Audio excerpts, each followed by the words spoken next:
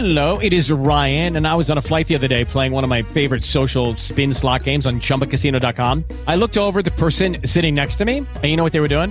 They were also playing Chumba Casino. Coincidence? I think not. Everybody's loving having fun with it. Chumba Casino is home to hundreds of casino-style games that you can play for free anytime, anywhere, even at 30,000 feet. So sign up now at ChumbaCasino.com to claim your free welcome bonus. That's ChumbaCasino.com and live the Chumba life. No purchase necessary. VGW. Void where prohibited by law. See terms and conditions. 18+.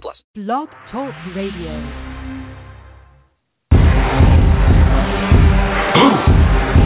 Yeah. You already know what time it is. It's that official time. Where we take this worldwide. Let's go.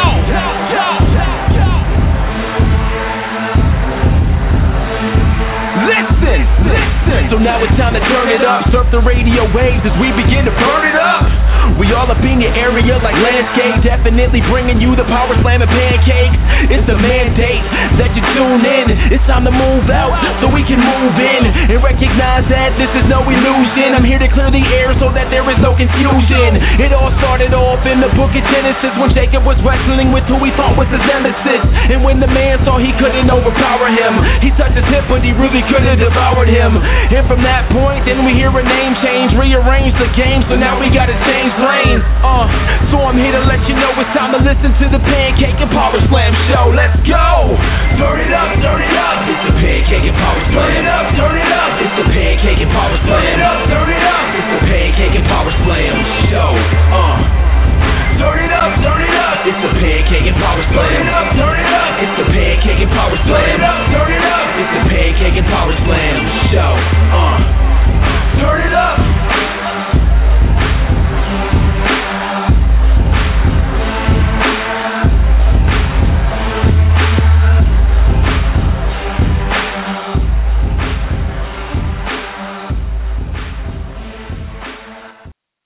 You are now listening to the Pancakes and Power Slam show by Crave Wrestling on Blog Talk Radio.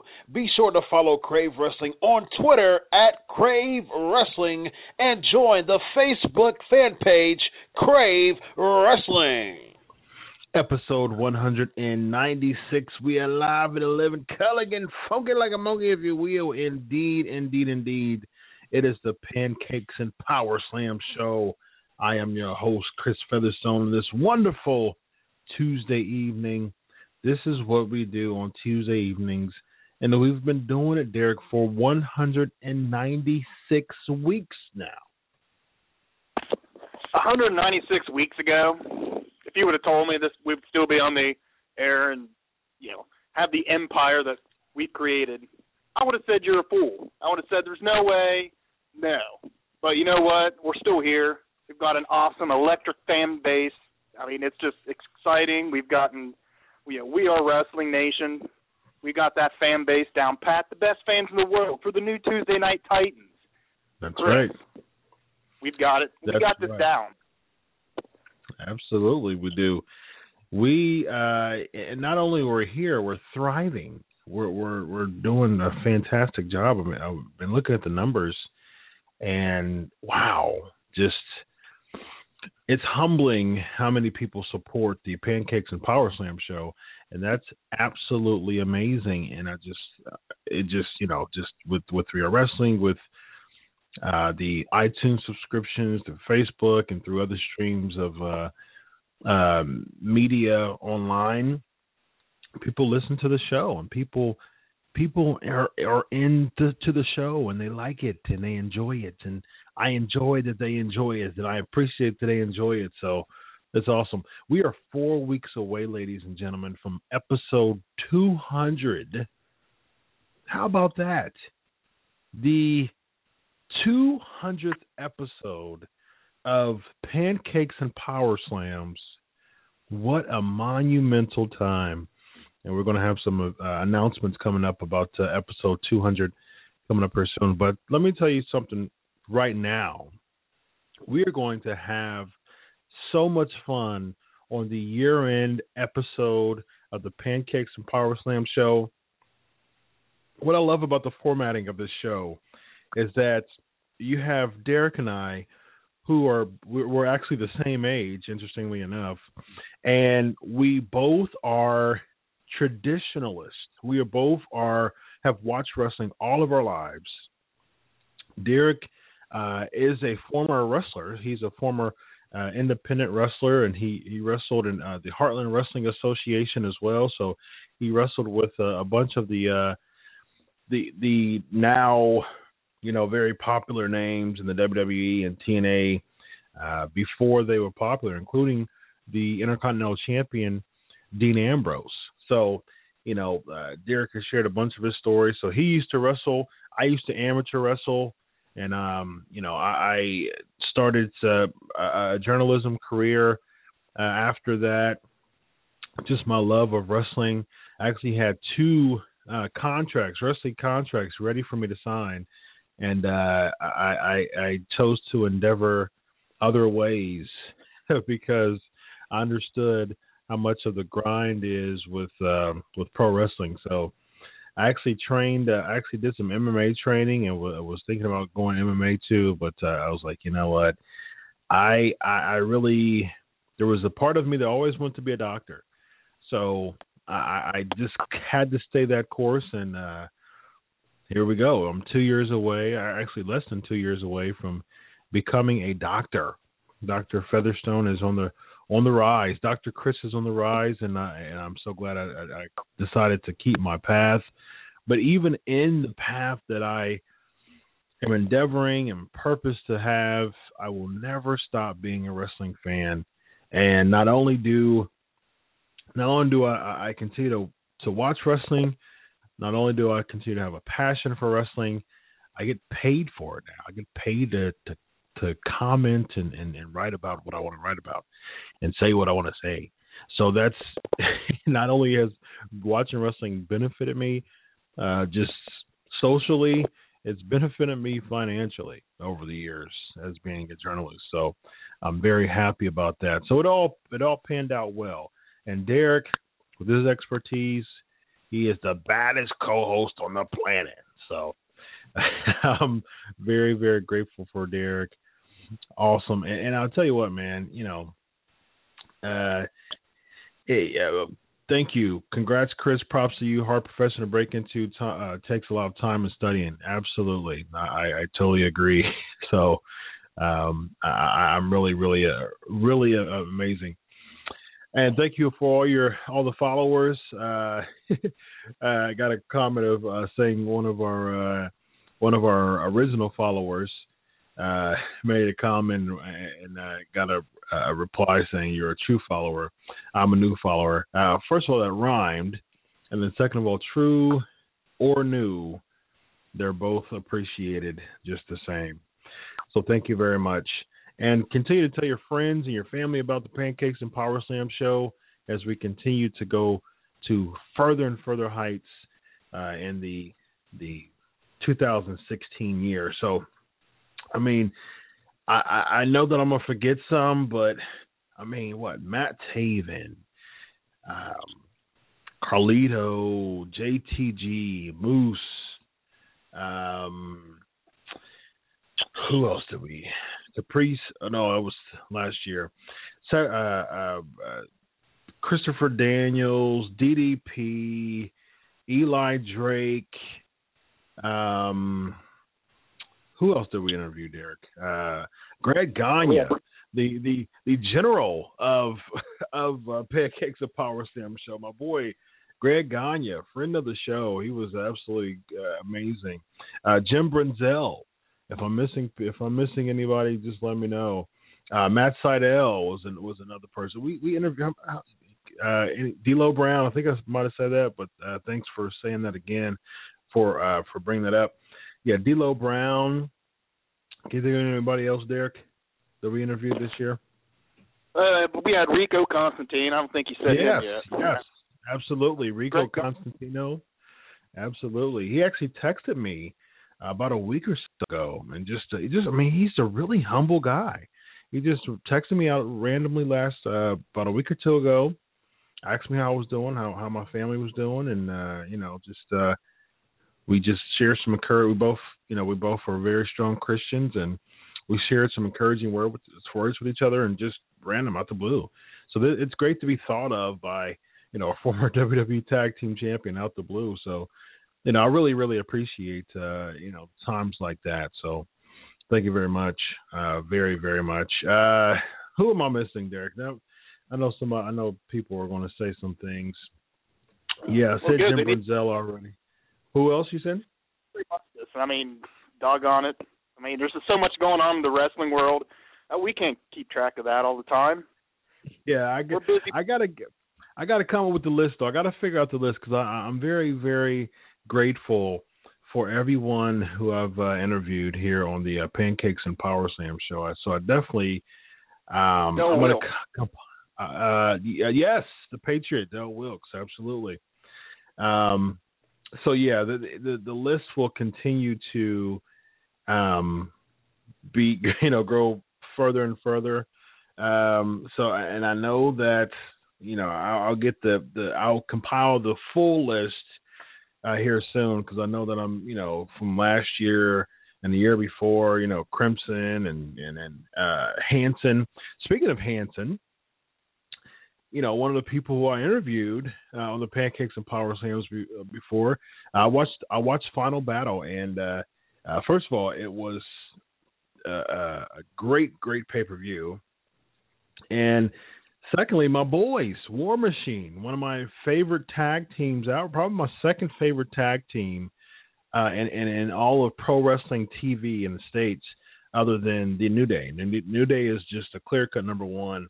And I'm a big fan of War Machine, too. So I've been a fan of War Machine probably since the inception of War Machine. And I'm very, very happy that the ROH decided to give them the tag team championship. So that was really, really great. The match was cut short because Taven got injured. I reached out to Taven. He haven't got back with me yet. But yeah, we've conversed throughout I talked to him early in the year. It was actually during Super Bowl season when I interviewed Matt Taven. But yeah, it was great. But yeah, sad that he tweaked his knee, and so just waiting back from him. I'll report the latest from Taven when he responds back to me, and I'll definitely let you all know that. But yeah, congrats to War Machine. Very, very happy that they are now the Ring of Honor Tag Team Champions. But yeah, Final Battle was great. I wrote an article about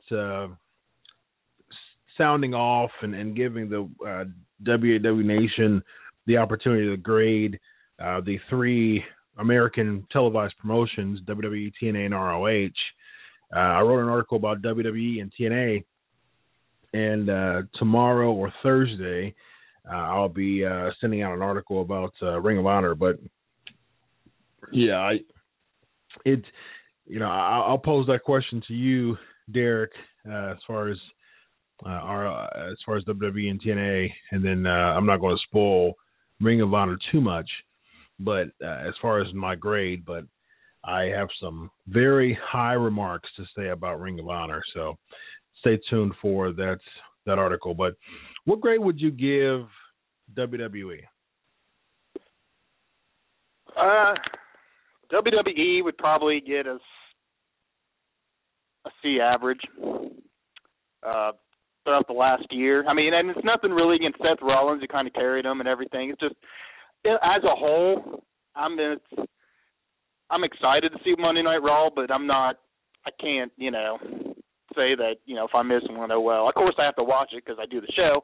However, I mean, as a fan, I would give it's average. It's a bit lackluster a lot of times, and it could really use a shot of adrenaline in the arm. Yeah. But current state of the WWE, C average. What about you, Chris? I believe I graded it a C+. And the only reason why I said C+ was because of the recent storyline stuff, which actually brought it a little bit more interesting. I would say probably before this month, it would have been about a D+, to be honest with you, because just the terrible booking Sting and especially Sting, Bray Wyatt, and Cesaro. Those are the worst three recipients of booking.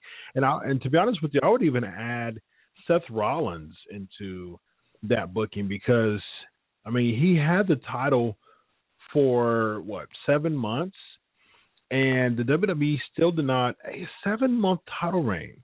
And they still didn't develop Seth Rollins to be just a standalone premier top guy. They did such a horrible job booking Seth Rollins as champion. He was Weasley. He wasn't even a strong heel. It was horrible how they booked Seth Rollins. So that was horrible. And then, of course, Sting speaks for herself as far as the booking is concerned. That was absolutely, as a lifer, Sting mark. Sting, without question. I've said this 196 episodes. Within these episodes, I've said it many, many times. Sting is my all-time favorite wrestling, and he's been my number one favorite wrestler since I created a number one. And that was over 25 years ago. So even with it hurt. It hurt my soul to see the WWE book Sting the way that they did.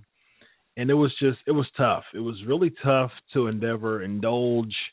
And, it was, I mean, you have him come in, you give him one of the best builds that you have given someone in 10 years at least.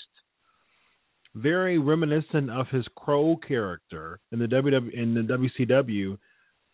And there's no benefit from it. You do nothing.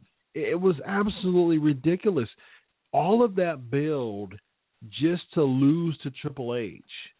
And I was sharing with a good friend of mine this weekend, actually. As much of a Sting fan as I am, I understand how it is. I understand the importance of building characters. I get it. I understand it. If Sting would have beaten Triple H to put over Seth Rollins at Night of Champions, as much as just the kid in me would have been reluctant of that, I would have actually been much more okay with that than Sting losing to Triple H at WrestleMania, coming back as somehow the number one contender because he's a legend.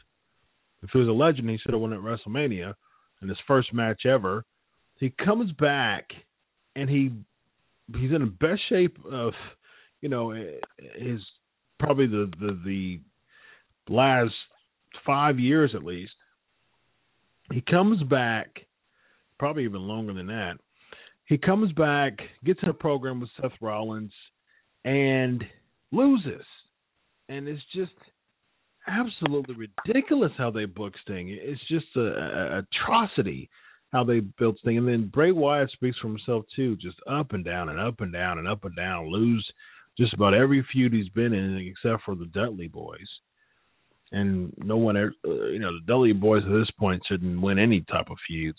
So it was just, and then Cesaro, just absolutely ridiculous. So TNA was even worse, to be honest with you, and that says a lot. Just the inconsistencies of their booking.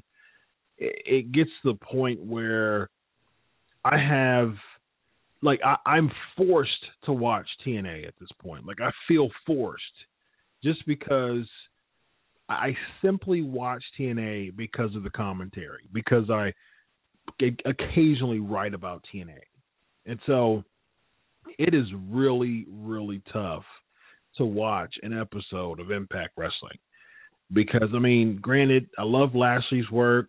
I'm still a fan of Bobby Lashley, but, I mean, Bobby Roode is still a very solid worker, but there's not enough talent in TNA right now from a top talent standpoint because EC3 is a great heel. I like the fact that he's kind of like they're grooming someone who was just a mid-carder in the WWE to being a very legitimate and good heel.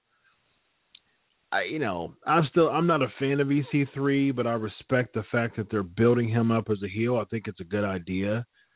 That was a plus on TNA, but just the revolving door of the Beatdown Clan, people getting released, people quitting, the Hernandez deal with him and Lucha Underground. Yeah, it's just rough to even sit through an episode of Impact Wrestling. So I know that you're not a big TNA fan yourself. So based on what you've observed this year, what would you give TNA? I'd give them a D, maybe even an F. I mean, they've totally failed. And I don't follow TNA as closely as I should. I do like to follow Kurt Angle. But, I read on the, websites and chat rooms and stuff about the current TNA product, and it's just, there's nothing there to watch. And there's nothing of any interest. If I don't find interest in it, at being a wrestling fan for my whole life, then why would anybody else? Because, I love wrestling. Watch that. I don't care. I could just as soon watch ping pong. So that's exactly.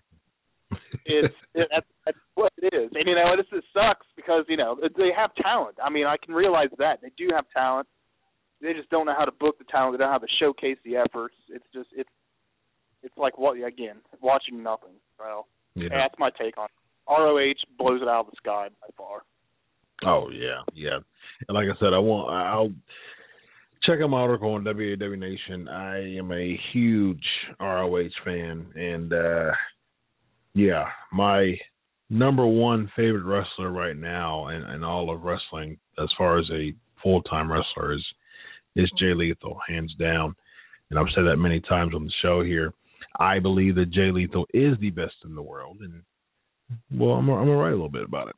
Good comment here. TNA didn't build new stars besides EC3. They had Angle and Matt Hardy at the top when Galloway was available. TNA has stables every year.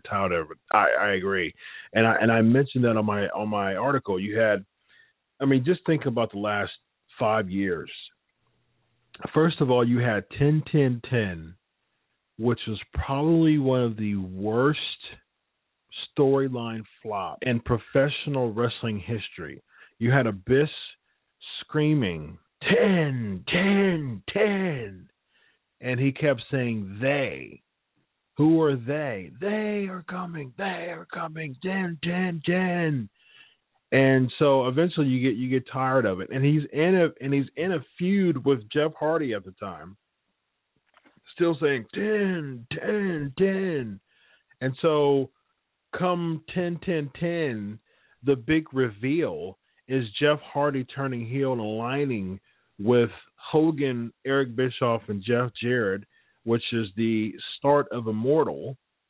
And Immortal was an absolute flop. And, oh, man, Immortal was one of the worst ideas. On paper, it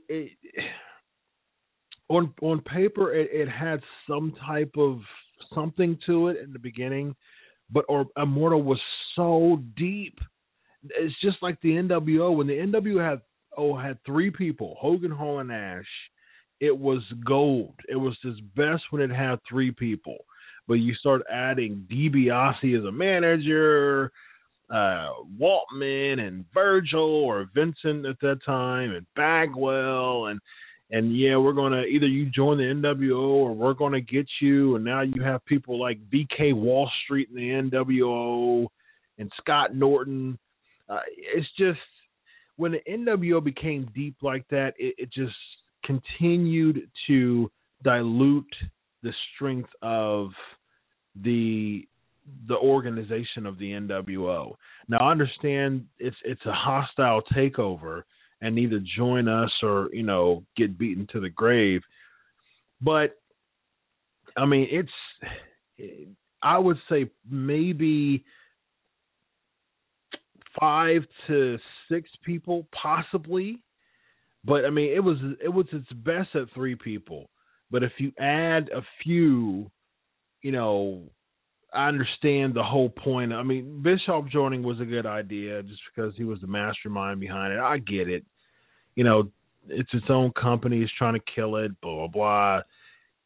But you started just adding so many people, Horace Hogan, and I mean, you're adding all of these people in the NWO, the fake Sting. It just became just painful to watch. And that's how it was with Immortal. You just start filling Immortal with so many people. It was just a horrible idea. Same thing with Fortune. You know, you start off with the word fortune, and then you add the word for in fortune, and fortune wasn't for people. It was AJ, Beer Money, Doug Williams, Nigel McGuinness or Desmond Wolfe at the time, and you're just and Flair, and it was Frankie Kazarian they had, and then I think they had Matt Morgan in it too. So it was just they're called Fortune, but it's like almost double the people in Fortune 4. So it just absolutely amazing. Ace, absolutely ridiculous. Aces and Eights is another one. Just good storyline behind it. Who's the reveal? You're pulling off the mask. That's interesting. But you just start filling it with just people who we really like. Who cares about Garrett Bischoff being in Aces and Eights? I mean, if I see Garrett Bischoff, no disrespect to Garrett Bischoff, I don't know the guy. I'd bring him here in the show just to get his take on Aces and Eights. It was a great opportunity for Garrett Bischoff, but I mean, I'm a 6'1", 280-pound musclehead, and if I see with a sleeve tattoo and locks, if I see Garrett Bischoff in a dark alley, he'd be running away from me, and so why would I be scared of someone like Wes Briscoe and Garrett Bischoff? And Aces and Eights is supposed to be like a mob type of group or a gang type of group. I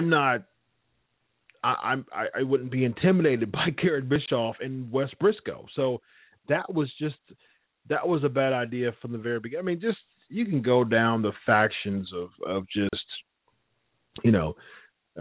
you can go down a list of factions that was just absolutely ridiculous. So. Yeah, we'll talk about ROH more throughout the week on WAWNation.com, and we'll talk some ROH next week too. But I'd encourage people to watch Final Battle. Final Battle was a fantastic pay-per-view. Definitely one of my favorite pay-per-views of the year. So we are going to do what we promised we're going to do. And like I said before, what I love about the Pancakes and Powerslams show is that it's tough to talk about Raw, but we talk about so many things outside of Raw that it makes this show such an amazing show. So, TNA gets one of these. That pretty much describes TNA for the year, unfortunately. So. I'll try to bring some balance in my harsh criticism of TNA by asking a TNA question to start off the show today. So with that being said, who was the first TNA Knockouts champion? Who was the first TNA Knockouts champion? All right, we're going to give the 2015 year-end awards. WAWNation.com. If you are listening somewhere else, feel free to chime in. But I'll be concentrating most of my focus as far as questions are concerned, as far as categories are concerned, on WAW Nation. So awesome there.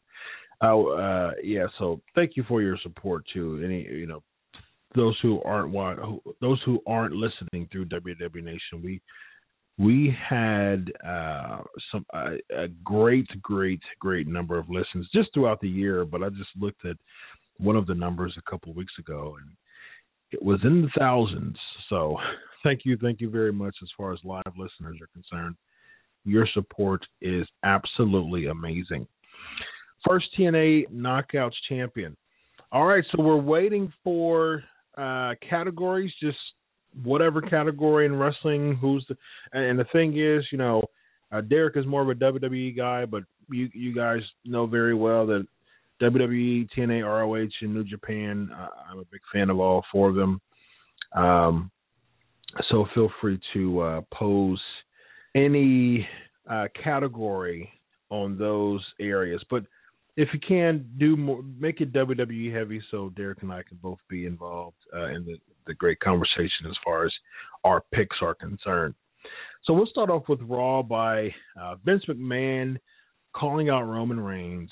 Reigns pushes McMahon to the ground after exchange between the two.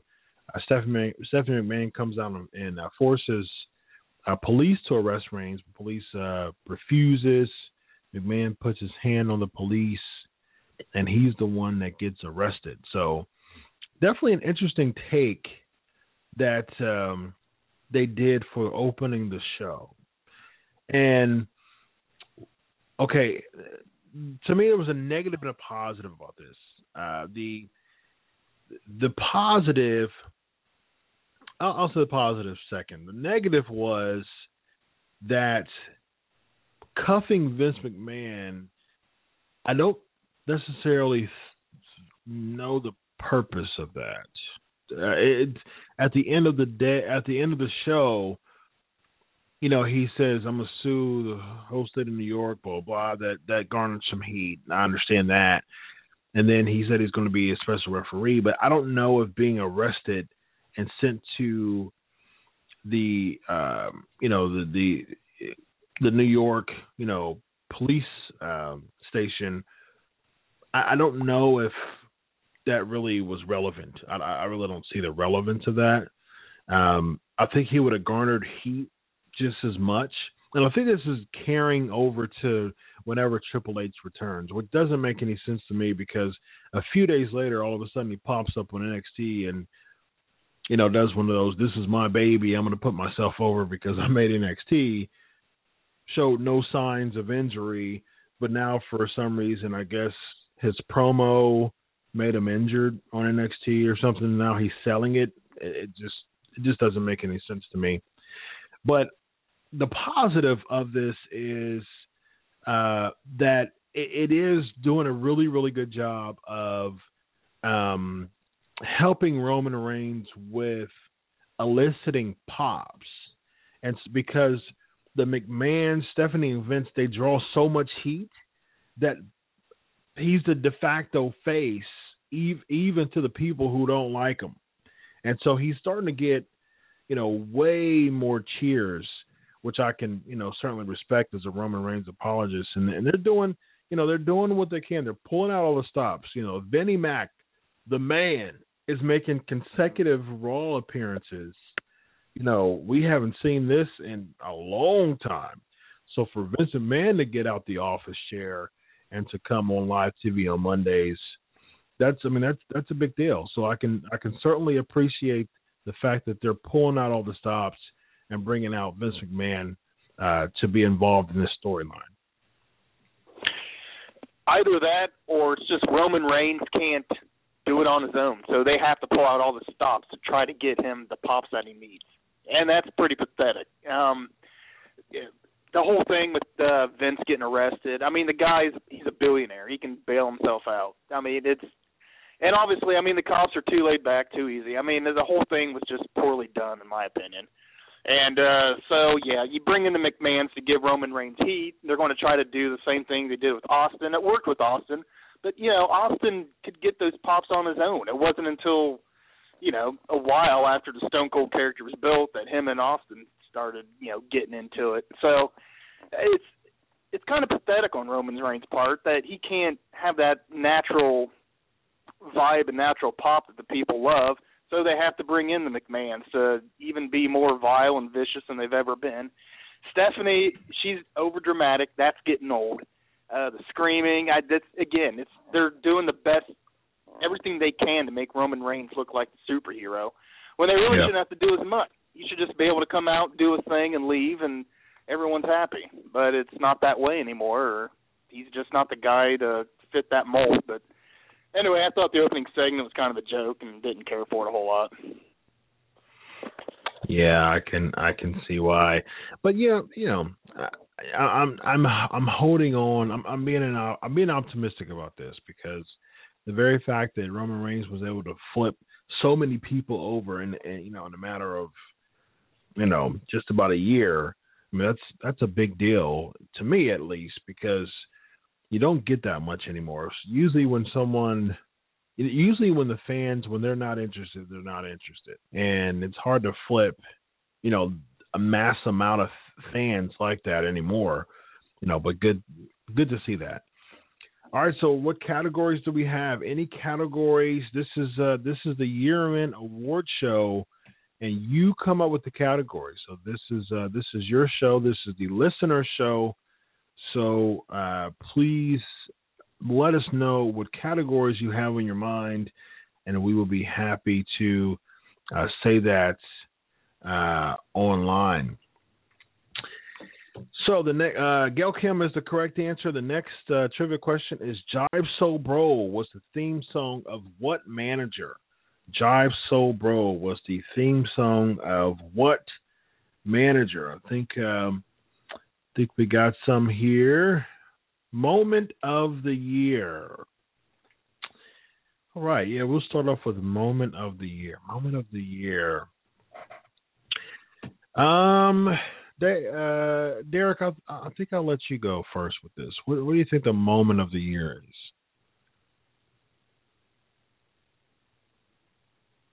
As you're thinking about the moment of the year, I guess I'll go.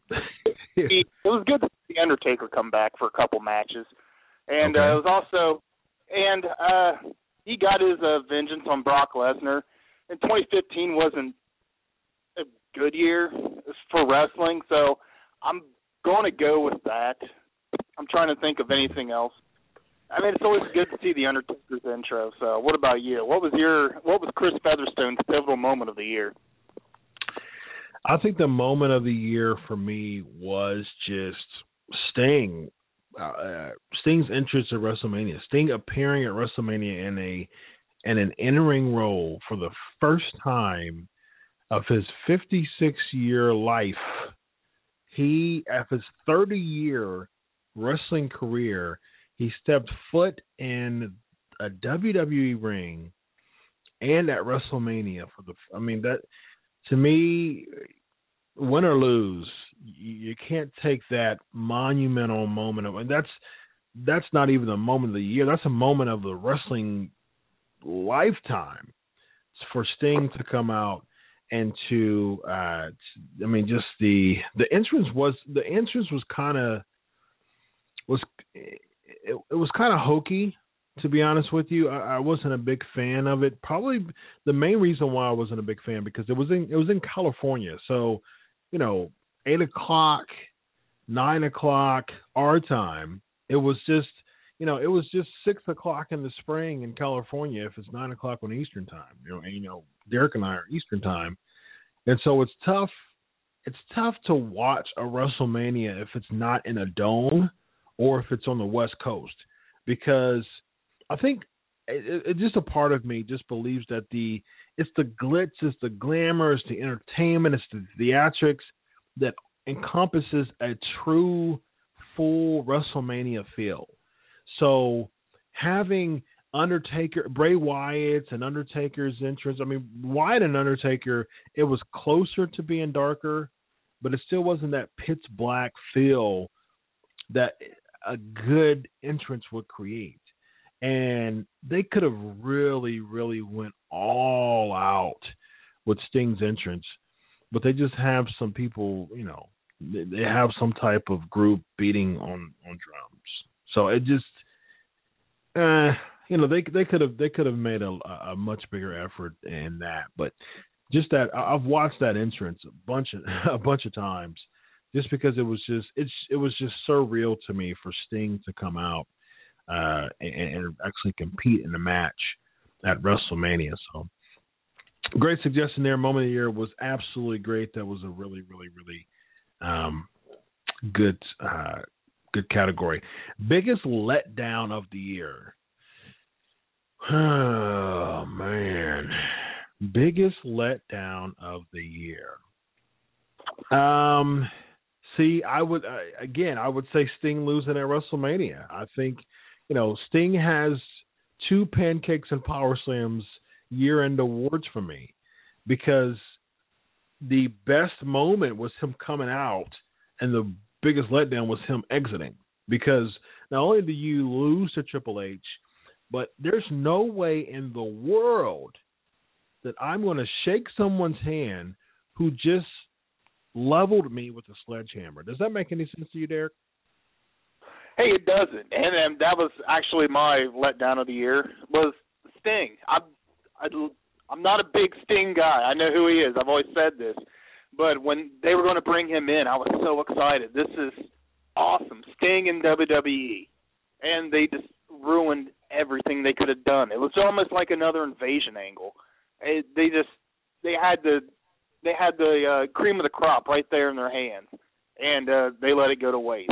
And the Sting losing WrestleMania made no sense. And just the whole thing they did with everything about Sting. I would almost wish that WWE never would have brought him in. If you knew what the outcome would be, I mean, it's disappointing as anything I've ever seen. Yeah, absolutely. Got a comment here about the Divas Revolution being let down. Yeah, that's a very strong second to me, the Divas Revolution. First of all, you're bringing in 9 divas. You're making 9 divas important at one point in time. Bad idea. You build each and every one of them to be somebody, and it's just, that was such a letdown. It was a huge letdown. Nikki Bella, she was champ throughout most of the year, which was just a letdown in and of itself. I mean, Nikki Bella's grown, as far as athletically. But you know what's so crazy? I have an account with IMDb, and I was looking at the WWE's page on the database, and it lists Nikki Bella as her real name, Nicole Garcia, and I think it says something about her title is Executive Director of Talent Management, something to that nature. And on the list it says John Cena is first. It didn't have a title. Then the second person it has as far as employees is Nikki Bella, or Nicole Garcia is her real name. And I was just shocked at seeing that. Like she really has an office position for the WWE. If that's accurate, I don't see why it wouldn't be accurate. Nicole Garcia, Nikki Bella has an office position. Talk about your Cena loving. It was shocking to me. That was probably the biggest shock of the day for me, that Nikki Bella is much more than just a simple talent. She's the director of talent management or something, executive director of talent management or something crafty like that. But I'm like, whoa, your affiliation with John Cena has pigeonholed you to not making anyone upset anymore. So that pretty much says it all as far as you can't make Cena mad, Nikki, because if you do, your paycheck is going to get a lot thinner. So that's something that you probably don't want to do. Let's see here. We'll go to more topics here, but first we're going to talk about Neville and Owens. I think that they beat. See, this is what I came up with for the reason why Neville beat Owens, and Slick is the correct answer. So great job on that. Next question is, who managed the team of Tajiri and Mikey Whipwreck in ECW? Who managed the team of Tajiri and Mikey Whipwreck in ECW? So Neville and Owens, it seems like the only reason why they did that, especially the type of win is because I'm starting to believe, and I said this on last week's show. There's a part of me that actually believes that the voting was not rigged. At least some of it wasn't rigged, because I don't think that they actually had in mind that Neville was going to win the breakout star of the year. And I think to atone the fact that they probably just fell right on their faces, Neville has not been looking strong for months. So I think they just wanted him to look strong in the months. They wanted him to look strong on Raw, just as their atonement for saying, yeah, see, look, Neville is the breakout star of the year. See, look, he beat Owens. And I think that's just WWE trying to atone for the fact that people voted for Neville instead of Kevin Owens. So, and then when I come to that, it makes me think, like, I would imagine that probably a very, very small percentage of adults actually voted, and during the allotted time they had to vote. So probably the votes were not many, and probably the majority of those were probably children or teenagers. So I can see why Neville won. So they just wanted him to just kind of get a win to make him look like a breakout star. So he was just an expenditure. I mean, he was just really just a throwaway person in this whole segment. The stronger emphasis was Ambrose and Owens, and it's sad for Neville because he's such an amazing hand. But I mean, I really don't see WWE doing anything with him in the near future. I thought the same thing, because I mean, Neville's an amazing talent. Kevin Owens couldn't afford to lose, I guess. That's how they see it. It was a fluke. Maybe they're trying to keep that spontaneity with Monday Night Raw like they had when Reigns won the title. But, yeah, I mean, it was good for Neville for that night. But going forward, I still don't see Neville being anything bigger than what he already is currently. So, I mean, Owens could probably afford to lose that. It's a fluke. Big deal. He's going to go up against Ambrose and be the tough guy that he is. So, good for that. I was happy to see that. Good for Neville. He needs something. He needs something to pump more energy into him. But again, he's not going to go anywhere after this. He's going to be another Ryback. Mm-hmm. Yeah, I agree. Sinister Minister, I'll accept that, absolutely. James Mitchell. Next question is, who's the first black or first African-American NWA World Heavyweight Champion? First African-American NWA World Heavyweight Champion. Sasha Banks and Becky Lynch, good match. It wasn't as good as the pre-show match they had recently. But some storyline developments. Got some boring chants by the smarky Brooklyn crowd, but I didn't think it was boring. I mean, it was slow at times, but, we can't keep, we're in such a popcorn microwave society that we got to just appreciate, good, slow building storytelling matches. And so, they gave them time. They gave the Divas some time. That's been something that people have been complaining about for so long. So once they get time, they get boring chants. And those are two of the best legit women's wrestlers in the entire roster. So, there was some arm cranks and things like that just kind of slowed it down a little bit. And, I understand that, but it was a decent match. So I know you're not a big fan of the Divas division, but best show to me was the best televised show. I would give that to. I see best show here. So whoever put this down here, best show, I'm gonna ask to be more specific. So best television show, best WWE network show. Be a little bit more specific there. Best wrestler. As far as wrestling ability, I would certainly give that to Jay Lethal. I would would certainly say the best wrestler in 2015. The number one wrestler was Jay Lethal, hands down. What about you, Derek?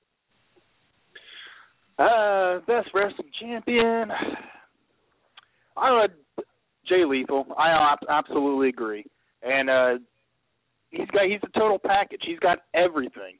And this is probably the most I've watched ROH this year, 2015. And the guy blows me away every week. He's absolutely amazing. I hear there's rumblings or he's talking with WWE and yada, yada, yada. Mm-hmm. Don't. Stay ROH as long as you can. Go to WWE when they've got nothing to do but push you to the top because, I mean, he's a gem. He's a diamond in the rough. He's not even in the rough anymore. I mean, the guy is absolutely phenomenal. He deserves to be in the W, but they'll bury him. So, but, yeah, I'm totally on board with him, and he can take that ROH to the top.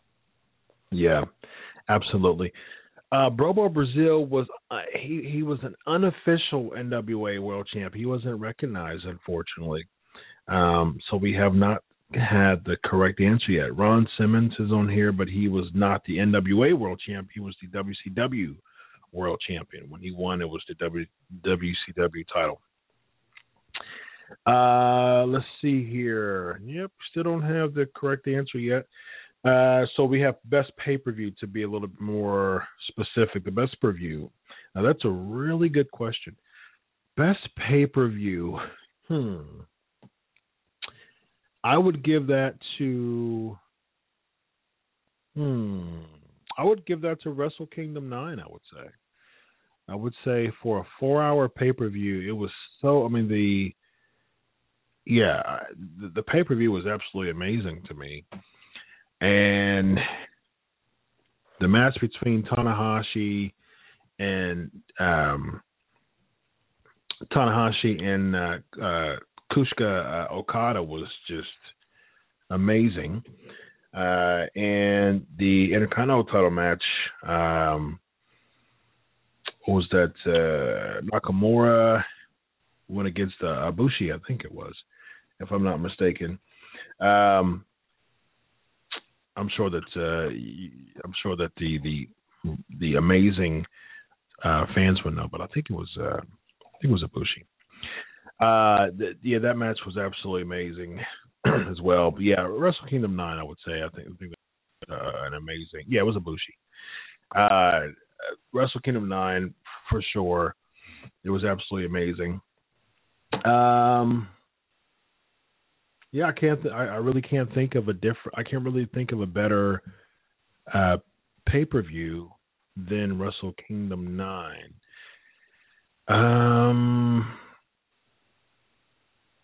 Takeover Brooklyn was really good too. That was really good. Yeah, I think I'm pretty much set because I can't think. I mean, Final Battle was good. But I think I'm pretty set on Wrestle Kingdom 9. What do you think, Derek? Honestly, kind of a weird twist on it. I kind of like Payback from May. You had a few things. Sheamus and Ziggler was an awesome match. And Ryback versus Wyatt, probably Ryback's one of his best. Rusev and Cena with that whole I Quit match. That was good. So it's kind of hard to say. They were all, like, the pay-per-views are all solid. They all stayed the same. And, again, I stick mainly with WWE because I'm a lame-o and don't pay a whole lot of attention to the other ones. But I'll give that one. That was the one that I kind of remember more than any of them. Just liked it and enjoyed it. And it was throughout the whole show. It was pretty good. So I kind of like Payback. Yeah. I think it was pretty good, too. Kalisto defeating Kofi Kingston and then them coming out and Big E with Sin Cara. We don't have too much status on Sin Cara's injury, but I think it's the Sin Cara curse. I don't know, maybe because sin is the first word of his name or something. I don't know. I don't get it. It's just an injury curse. It doesn't matter if it's Hunico or Mystico. It doesn't matter who's under the Sin Cara mask. It's just no good. So he separated his shoulder. Kudos to him for banging it out, for the rest of the match. But we don't know the severity of it, and we may just get the Usos versus the New Day. And I'm an Usos fan. I'm hanging on by being an Usos fan, but I really it's really tough for me to and try to hold on to the Usos. Nope, I still don't see it. I still don't see the article. I still don't see the correct answer for the first Black NWA World Heavyweight Champion. Derek, do you have an answer? Well, I mean, I was going to agree with the Ron Simmons, so I'm kind of I'm scratching my head myself. I don't know. Chris, what's the answer?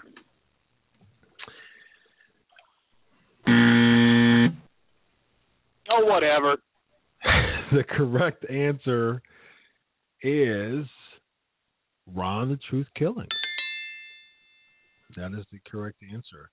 My boy, R-Truth, the first African-American NWA World Heavyweight Champion. How about that? Joe Pedicino was the... No, it was not. Joe Pedicino was the owner of what federation? Joe Pedicino was the owner of what federation? Let's get some of these categories up. Most underrated in the WWE, Cesaro, hands down to me. I have absolutely no idea by why the WWE is holding back on Cesaro. He is a shoo-in, unquestionable top guy. He has the charisma. He has the style. The Cesaro section is a brand for him to stick with. It works. His in-ring performance backs it up by miles. There's no way that Cesaro shouldn't have been a top guy by the time he got injured. And the problem with that is there's a big part of me that believes that the WWE is not going to move forward with Cesaro when he comes back. He should be a main event player hands down, and the WWE is just making so many ridiculous decisions. I just imagine a heel Seth Rollins against a babyface Cesaro for the world title. I mean, oh my goodness, that would run circles around most wrestling matches that we've seen the entire year. So, hands down for me, without a question, is Cesaro. I would take Cesaro. Before Cesaro, I'd say Fandango, but that's just because that's me. But definitely Cesaro. I mean, by far. And I don't know what the WWE's doing with him. Are you kidding me? Showcase this guy. Put him on the forefront. And the Cesaro section, he's got everything that the WWE's looking for, and they're trying to push that onto Roman Reigns. Well, guess what? Cesaro has it. Roman Reigns doesn't. That's it. Yeah, Roman. I think you should give some type of credit to Roman Reigns. He's grown like ridiculousness as far as his in-ring work. Give him a little slack. I know he's not your guy, but I mean, be a little bit more objective. I would encourage you to do. All right, so Joe Pedicino. Who do we got? With Joe Pedicino? Joe Pedicino. All right, Miss TV interrupted by Ryback, then Goldust, then Zack Ryder, then R-Truth. Once again, it's on me. That's a shirt. I mean, when I think, I own my own business, so I think about where, how can we make money by these things? The people are gravitating to it, and this is a moneymaker. I would buy an R-Truth, It's On Me T-shirt without question.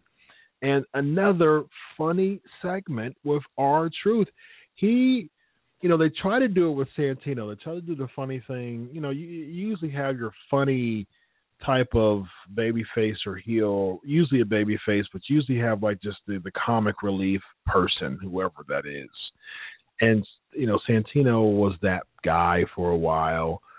But, man, I tell you, R-Truth is just really honing in that position, and he is absolutely hilarious. And it was certainly the LOL moment of the year when the whole Money in the Bank thing. That was just, I literally laughed out loud when I saw that segment, and I kept watching it and rewinding it over and over again because it was so funny. And just this whole thing again, it's on me. That's a shirt right there. It's on me, R-Truth, and I think it was great. But Big Show comes out. What a way to return the Big Show. Please retire chants, which I thought that they were rude for a long time, but now it's to the point where I just had to wave the white flag on that one because I agree. It's Big Show need to be making his exit. There's nothing left for the Big Show to do. There's nowhere to put the Big Show, nowhere to insert him in a feud to make me care. I mean, at least his feud with Roman Reigns, the last man standing match, it actually helped, but that was probably his last hurrah, to be honest with you. It was. I have no desire to watch the Big Show. And now he's entering himself as number one. Who cares? There's no one in the world who cares about the Big Show entering the Royal Rumble. It was such a waste of a segment for me, and I do not care about the Big Show in the WWE at all. I mean, he's put in his work. He's been wrestling for 20 years now, actually. So kudos to him. Major kudos. Make him an agent, put him in a backstage role, give him an office position, but take him off my TV. Yeah. That's a sad thing to say because the Big Show deserves so much better. But again, there's nothing else. They've disgraced and ruined his character so much in the last 5-10 years. Like Kane, there's nothing else you can do. What else can you do to make these guys save face? Nothing. And so I don't want to see the Big Show retire, but it's that time because the WWE won't let him do anything else. I mean, he's not believable. He comes back. He's tough. He's throwing stuff around. He gets in the ring between bell to bell. He's an absolute nightmare. He's disgraceful. They make him that way. He jobs to everybody. He's not a tough guy, and they don't want you to think he is. So, I mean, that's what he needs to do. With R-Truth, I love the guy. He's hilarious. And they should put that on a T-shirt, and I would buy it because it's on me. The T-shirt. That's what's on. It's on me. That's right. Do that. Powerslams, I'll kill it. There you go. The T-shirt is actually on me. So there you go. Need more categories? I see a category here: best female wrestler. See, and I'm partial again because yeah, I think I'm gonna say Sasha Banks. Yeah, I think I'm gonna say Sasha Banks, just because her being called up. I'm a Bayley fan. I like Bayley. Bayley's my favorite. Bayley and Becky Lynch are my two favorites. I'm a huge Asuka fan too. I would say those are my three. I can easily say Asuka just because her work as Kana in Japan. But the push and the I guess the climb kind of makes her not number one. And the only reason why I would say Sasha Banks is because she actually has that raw part on her resume now, as opposed to Bayley. Now I watch Breaking Ground every week. I've actually watched all of them, including the one that came on last night. And I understand what Bayley's saying as far as just her love for NXT, and it's going to be bittersweet when she gets called up. I can see that. There's many people like the Ascension and Neville and Tyler Breeze that can say the same thing. So I can certainly understand Bayley's part with that. But just that, Sasha Banks, she has that raw part on her resume that makes her number one for me. Yeah, Sasha Banks. I mean, they all kind of meld together. I mean, Paige is a good performer. I'm not a big Divas guy, but I could go with Paige any day. And pretty much, I mean, Charlotte, she's shown a lot for the small time she's been there, but I'm still not totally sold on it because I think the Divas image gets in the way. But, you know, Sasha Banks is great. I'd like to see Natalya get back in. I would love to see her mix it up with Charlotte, Sasha. But yeah. I'm with you. Sasha Banks, I throw that in there. You got me convinced, Chris. You made me a Divas fan. Nice. That's awesome. Joe Pedicino. Huh. Interesting. Don't see any correct answers for Joe Pedicino. So you get a buzzer. He is the owner, was the owner, of the Global Wrestling Federation. Global Wrestling Federation, GWF, who I just noticed, I think probably within a week, that the WWE Network has GWF stuff up, but it's not the GWF. It's the USWA stuff though. It's under the GWF category, but I know they're going to be refreshing and updating with more content. But they're showing the USWA stuff. I want GWF stuff. I used to love GWF as a kid. So yeah, GWF, they have AWA up now. I watched some Smoky Mountain content on the WWE Network, so I'm loving the fact that they're actually having other promotions up there. I absolutely love that. Next question is, what year did Shane Douglas throw down the NWA title? What year did Shane Douglas throw down the NWA title? All right, more categories. We need some more categories from the listeners. Until then, Ryback and Big Show kind of talked about that. Was count out. Sheamus, Barrett, and Rusev defeating Ambrose and the Usos.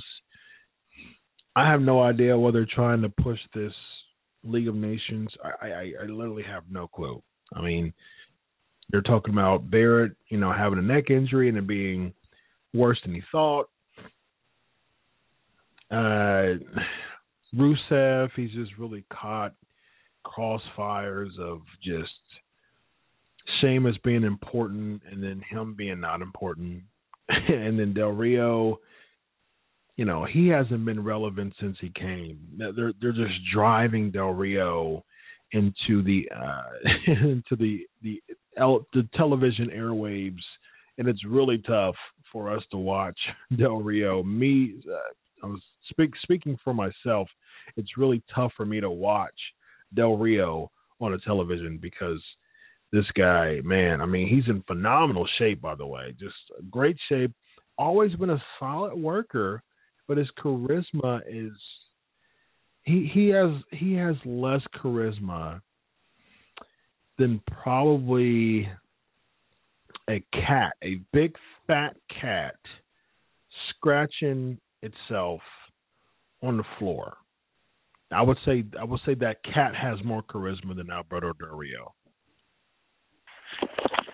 I actually like to watch cats scratch themselves. It's kind of funny. But Alberto Del Rio, yeah. I mean, they show more. Yeah, they've got more guff. But Alberto Del Rio is being shoved down our throats because of an incident that happened, and yada yada yada. They got to make it up to us. So I can expect that. I mean, him himself, I think, is a great talent, and he was missed and he was gone. I don't miss I'm glad he doesn't do where he used to honk the horn forever when he used to come out. That drove me absolutely nuts. That he doesn't do that anymore. So I'm cool with it. But most part, Alberto Del Rio, they're just throwing it down our throats like they tried to do with Ryback and Ziggler and Wyatt. And with him, it's not working. League of Nations is a joke. It's another one of those. It's a TNA faction. Let's just call it that. That's about as good as it's going to get, and it's not going to last into 2016 at all. No, I'm kind of believing that it's going to be another nexus for John Cena. To be honest with you, Cena is going to run roughshod through the League of Nations. It's just another chink in the Cena armor.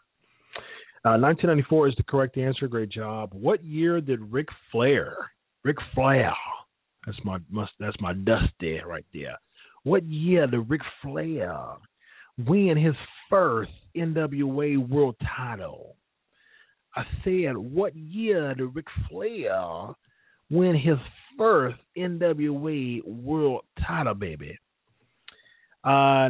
Great category, Heel of the Year, 1981. All right, good job. That was very quick.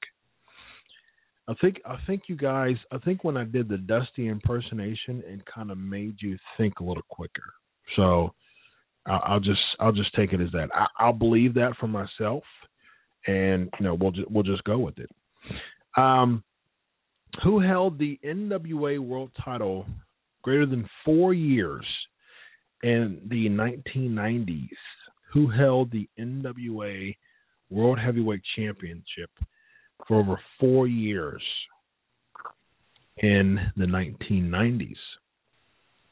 Next category, Derek. Heel of the Year.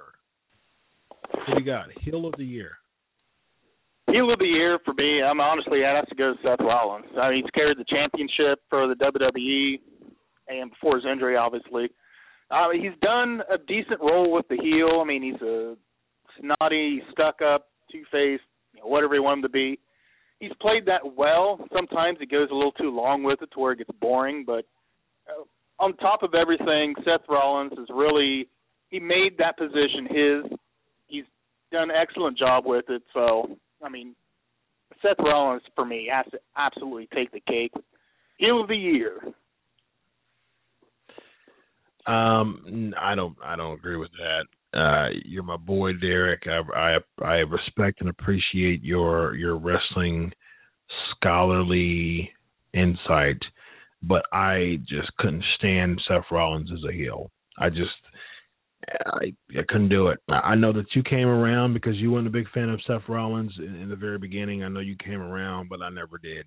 I think that he was a slimy, Weasley heel. I don't think that, heels are heels, and he's supposed to play that character, but I don't think that the WWE did a good job at all making him a strong. Listen, if you're going to be a Weasley heel, make him a strong Weasley heel. Flair was a Weasley heel. He'll retreat in a minute. He'll duck behind the Four Horsemen. He'll flip over a rope and slide out and run to the back. He'll grab his belt. He'll put woman or baby doll in front of him. He'll do any of that stuff. But at least there was some strength. At least he looked like a strong heel that you don't want to mess with if he's if he has all his ducks in a row and he's prepared for you. You're going to have a showdown with Ric Flair. And he backed it up because he was the man. He played the man. He acted like the man, but he was Weasley. He retreated. He was a great heel. But with Seth Rollins, the thing is with Rollins, he got beat up all the time. He retreated, and he got beat up. So it just didn't make – he never looked strong. Beating people like Kane to make yourself look stronger – who doesn't beat Kane nowadays? That's basically the same thing as someone like Bo Dallas beating Kane. If Bo Dallas beat Kane next Monday on Raw, it wouldn't be a huge surprise because it's Kane. Unfortunately, that's very unfortunate, but that's just the way it goes. Kane losing a match isn't a shock at all. All right, who do we have? 1981 is the correct answer. As far as I see Dan Severn here. Absolutely. My choice is Kevin Owens. I believe that Kevin Owens is the heel of the year. I can't really think of anyone else as being the heel of the year. I think he's done a fantastic job as playing the heel. He actually, when he left ROH, he was actually a babyface. He came in, he beat CJ Parker in his first match in WWE NXT. and he was a babyface, and he quickly turned not too long after that against Sami Zayn, and won the NXT title 2 months later. And it was cool. It was great for Owens, and he's been a great heel ever since. And I don't like the fact that he's retreating so much, but I like the fact that he's being tactical with it. Like, they're doing the heel thing with Owens a lot better, because he retreat and then he comes back, later in the evening, just like what he did with Ambrose and powerbombed the Thor table. Now that he looks strong. That makes him a good heel, because he retreat, but he did it. He does it in a calculating form. That's the reason why I think that they're building him much better as a heel than Rollins. They did Rollins ever. Dan Severn is the correct answer. Great job. The Wall went by what name in TNA? The Wall went by what name in TNA? All right. We'll take a quick break, and we're going to come back with the most shocking return. That's a great category. Most shocking return. We'll be right back.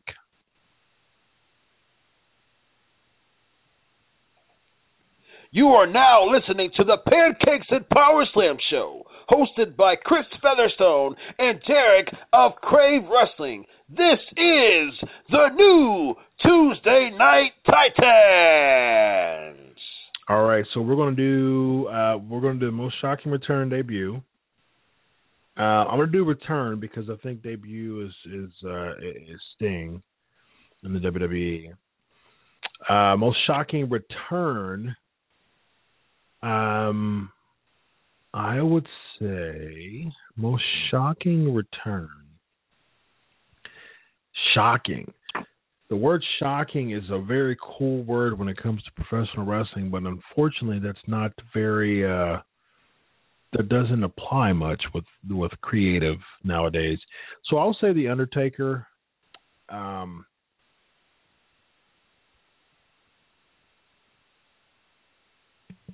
Yeah, I'll say Undertaker, Night of Champions. Thinking about it a little bit. I think that's my guess. Well, I guess that's my answer. It's The Undertaker and Night of Champions. I wasn't happy about it very much because I wanted to bet off Rollins because I just didn't really like him as champ. But I think I'm sorry, not Night of Champions, but it was Payback, I believe, was it? Because they did this SummerSlam thing. Money in the Bank was June. That was the Bray Wyatt thing, and I think Lesnar and Rollins was Payback, if I'm not mistaken, right? Yep. Yeah. So that's yeah. So I would say Taker at Payback was the most shocking return, and that's not saying a lot, to be honest with you. It's just someone saying. Malice is the correct answer. Great job. Sting is actually net last year. Yeah, I'm not saying Sting. I was saying Sting as a debut. I'm saying his debut in the WWE ring. Because I see return and debut, excuse me, as two different things. So I would say as a debut, as far as in-ring debut, would be Sting. But, of course, we know that he debuted last year at Survivor Series. But, yes, most shocking return, I would say Taker. The Dudleys is up there, too. That was really cool. You know what? I would say Bubba Ray at the Royal Rumble. I would say that's the most shocking return because I think that the way that they booked it was amazing. You kind of was wondering when Taker was going to come back because you kind of felt like he was going to come back, but the Philly marked out like crazy when Bully Ray came, and you could tell that he was just feeling all of that just as he was walking down, and he was still with TNA at the time, and no one had a clue that Bully Ray was going to return, or Bubba Ray. In the WWE. So, yeah, I think that would be my number one would be Bubba Ray at the Royal Rumble. I was with you when I said Undertaker, but yeah, I saw the Dudleys. Yeah, their return, it was great, but it's panned out to be garbage. And so it kind of killed the momentum they had behind them as far as a great comeback return. But, yeah, you're right, the Royal Rumble when Bubba Ray came out, I didn't see that coming. I marked out totally. But the Undertaker, I got to put that in there as my top. So I'm not arguing with the Bubba Ray, but, again, the Dudleys when they came back, it was great, but it's just been nothing but crap ever since. So it is kind of damper on that. Undertaker still saved face, and he's still the Undertaker. So. Yep, absolutely. Malice, like I said, correct answer there. All right, Battleground. Thank you for that clarification there. Yes, it was Battleground when the Rollins and Lesnar main event was at Battleground. Thank you very, very much for that. All right, we can take one more, and then we'll get into the flavor of the week. We'll talk very quickly about Cena and Del Rio. Disqualification, League of Nations interfere, then the Usos appears, but get outnumbered. Reigns makes a save. Man comes out and books a match of him being the special guest referee for next week. And here's the thing. McMahon drew over 100,000 more viewers.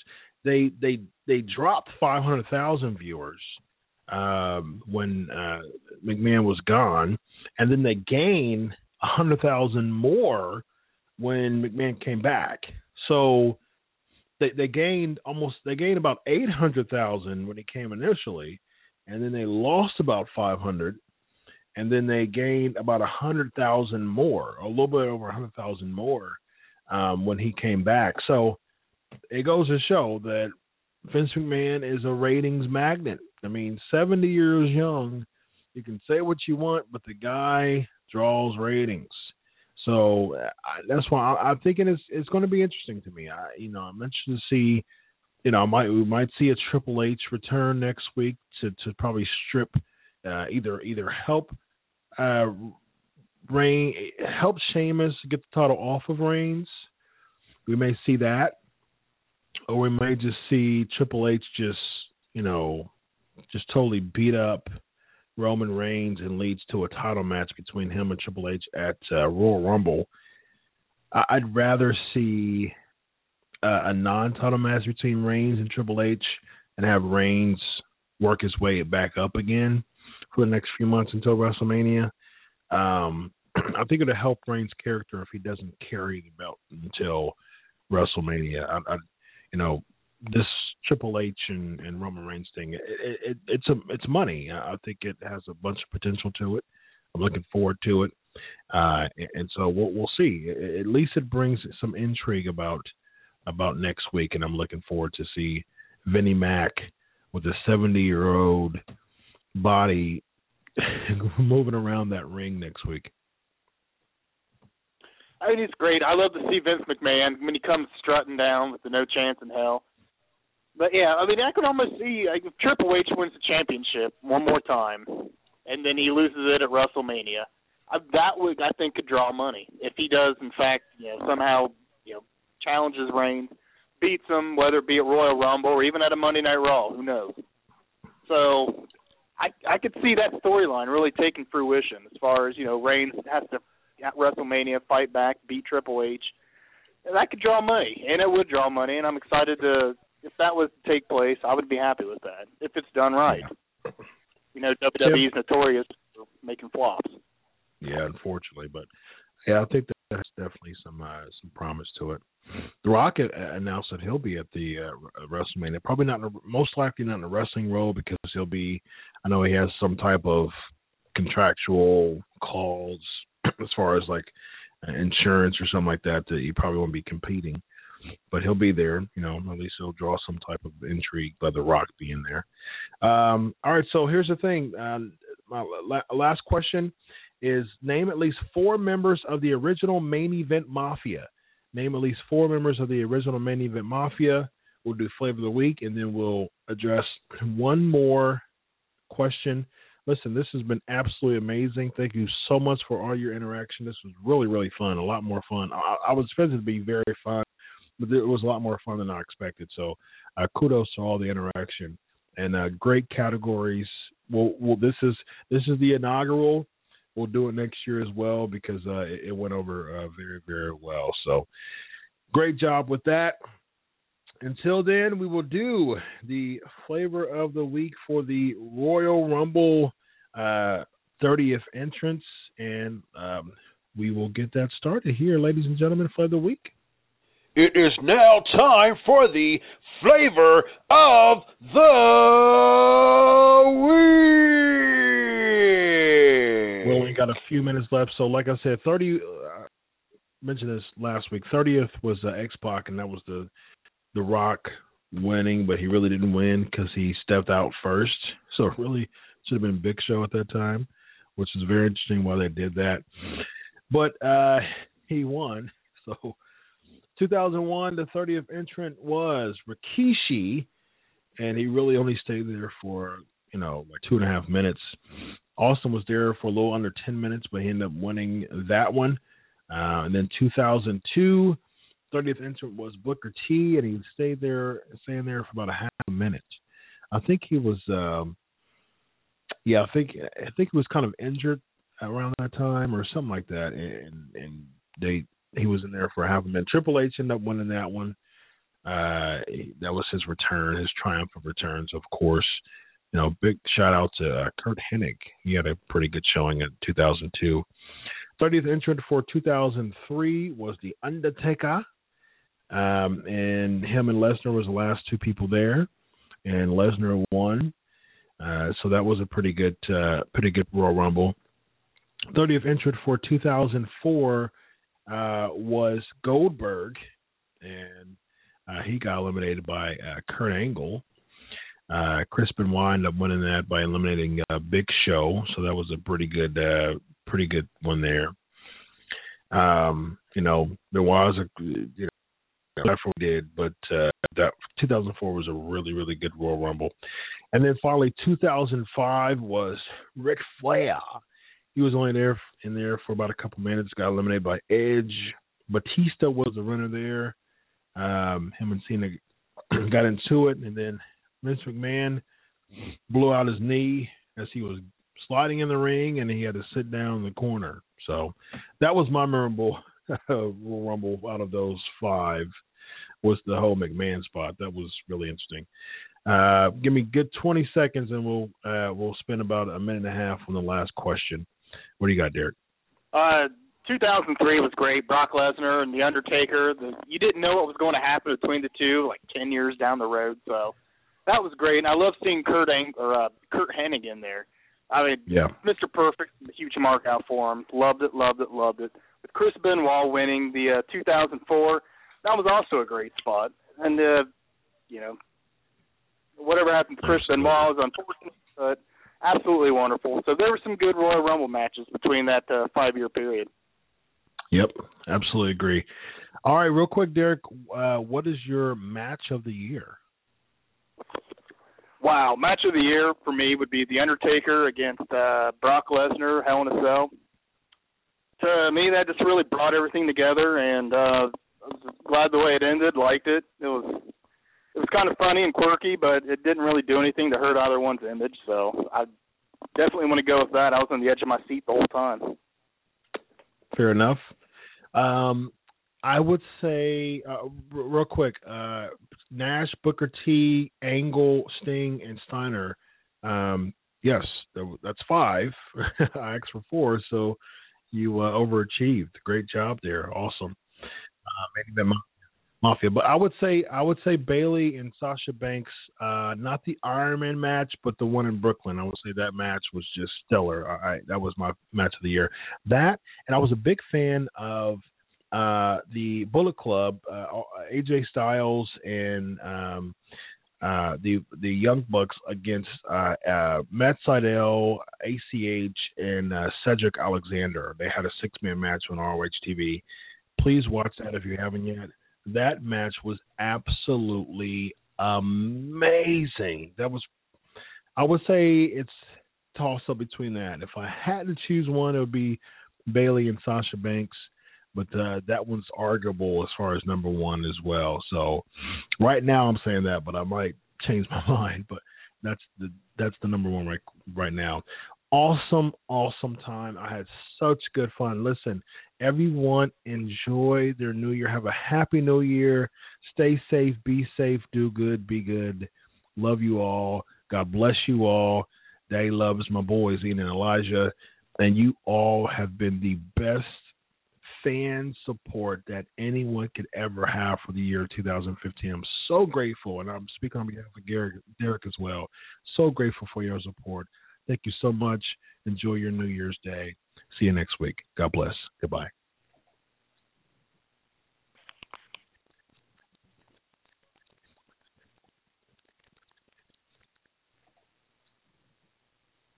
With Lucky Land Slots, you can get lucky just about anywhere. Dearly beloved, we are gathered here today to... Has anyone seen the bride and groom? Sorry, we're here. We were getting lucky in the limo and we lost track of time. No, Lucky Land Casino, with cash prizes that add up quicker than a guest registry. In that case, I pronounce you lucky. Play for free at LuckyLandSlots.com. Daily bonuses are waiting. No purchase necessary. Void where prohibited by law. 18+. Terms and conditions apply. See website for details. Tax day is coming. Oh, no. But if you sign up for Robinhood Gold's IRA with a 3% match, you can get up to $195 for the 2023 tax year. Oh, yeah. Sign up at Robinhood.com/boost by tax day to get the biggest contribution match on the market. Subscription fees apply. Investing involves risk. 3% match requires gold for 1 year from first match. Must keep IRA for 5 years. Robinhood Financial, LLC, member SIPC.